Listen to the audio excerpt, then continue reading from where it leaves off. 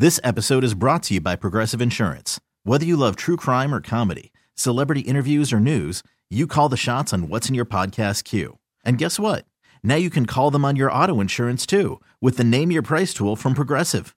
It works just the way it sounds.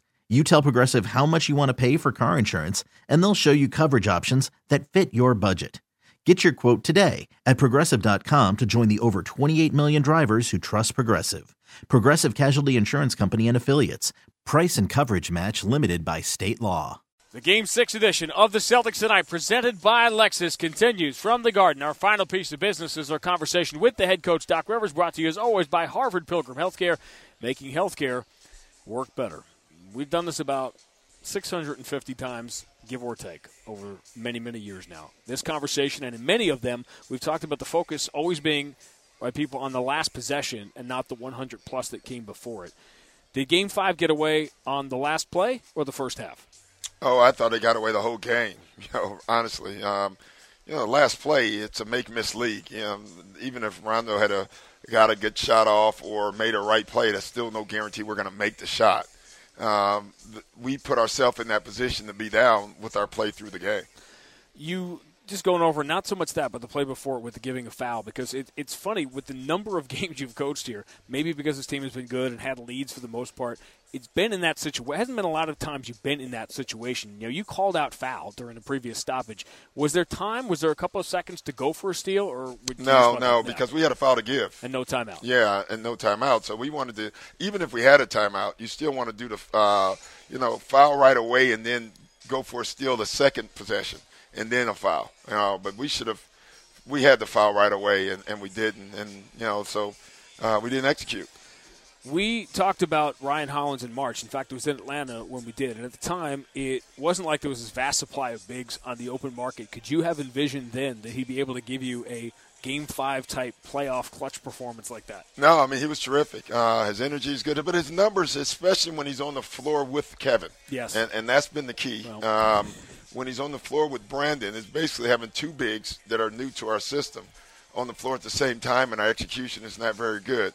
And that's where Greg plays more with Brandon. And I'm trying to keep, Ryan on the floor whenever Kevin's on the floor and Brandon's not. I think it's a good combination. You can say the same, pretty much everybody. You can say on the floor with Kevin. That was kind of my, everybody on the floor with Kevin. My parentheses, my parentheses follow-up was if you could just play him 48 minutes, we wouldn't still be here. No, that would be nice. He's playing terrific. I know you're not the greatest plus. You're not as into plus minuses. I don't like it during the regular season, but sometimes when you play the same team over and over again, and the numbers, and we talk about guys are better on the court, and this time you can really quantify the difference between him and the second best player in that category on your team. It's the biggest gap in the league. It's staggering.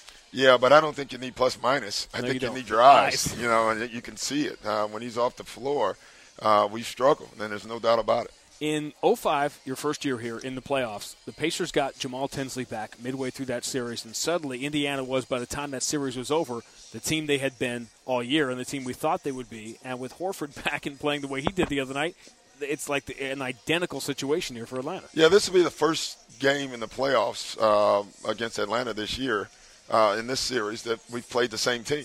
Yeah. When you think about it, each night either our team or their team has been different, and tonight the two same teams will be playing. Now, you're right, though. This is the one team that Atlanta wanted. This is the team that they thought they would have all year, and they didn't. Another topic that we would cover in those early years, and this seems like the perfect way to talk about and end this game tonight, a lot in 2005, 2006, was home court advantage and the lack thereof. There were a lot of things about it I always thought you felt you weren't really comfortable with this as the home court with that big advantage that a lot of other teams have. Years later, we haven't talked about this topic in years and years, but tonight, on a night that you will need it trying to close out a team, has this become the environment that you've wanted it to become? Yeah, it clearly has. And we haven't predicted it as well this year as we have over the last 3 or 4 years. But coming into this, whatever amount of years ago that was, we had no home court advantage, and now we do, and we're going to need it tonight. Game 6 is next on the WEEI Celtics Radio Network. This episode is brought to you by Progressive Insurance. Whether you love true crime or comedy, celebrity interviews or news, you call the shots on what's in your podcast queue. And guess what? Now you can call them on your auto insurance too with the Name Your Price tool from Progressive. It works just the way it sounds. You tell Progressive how much you want to pay for car insurance, and they'll show you coverage options that fit your budget.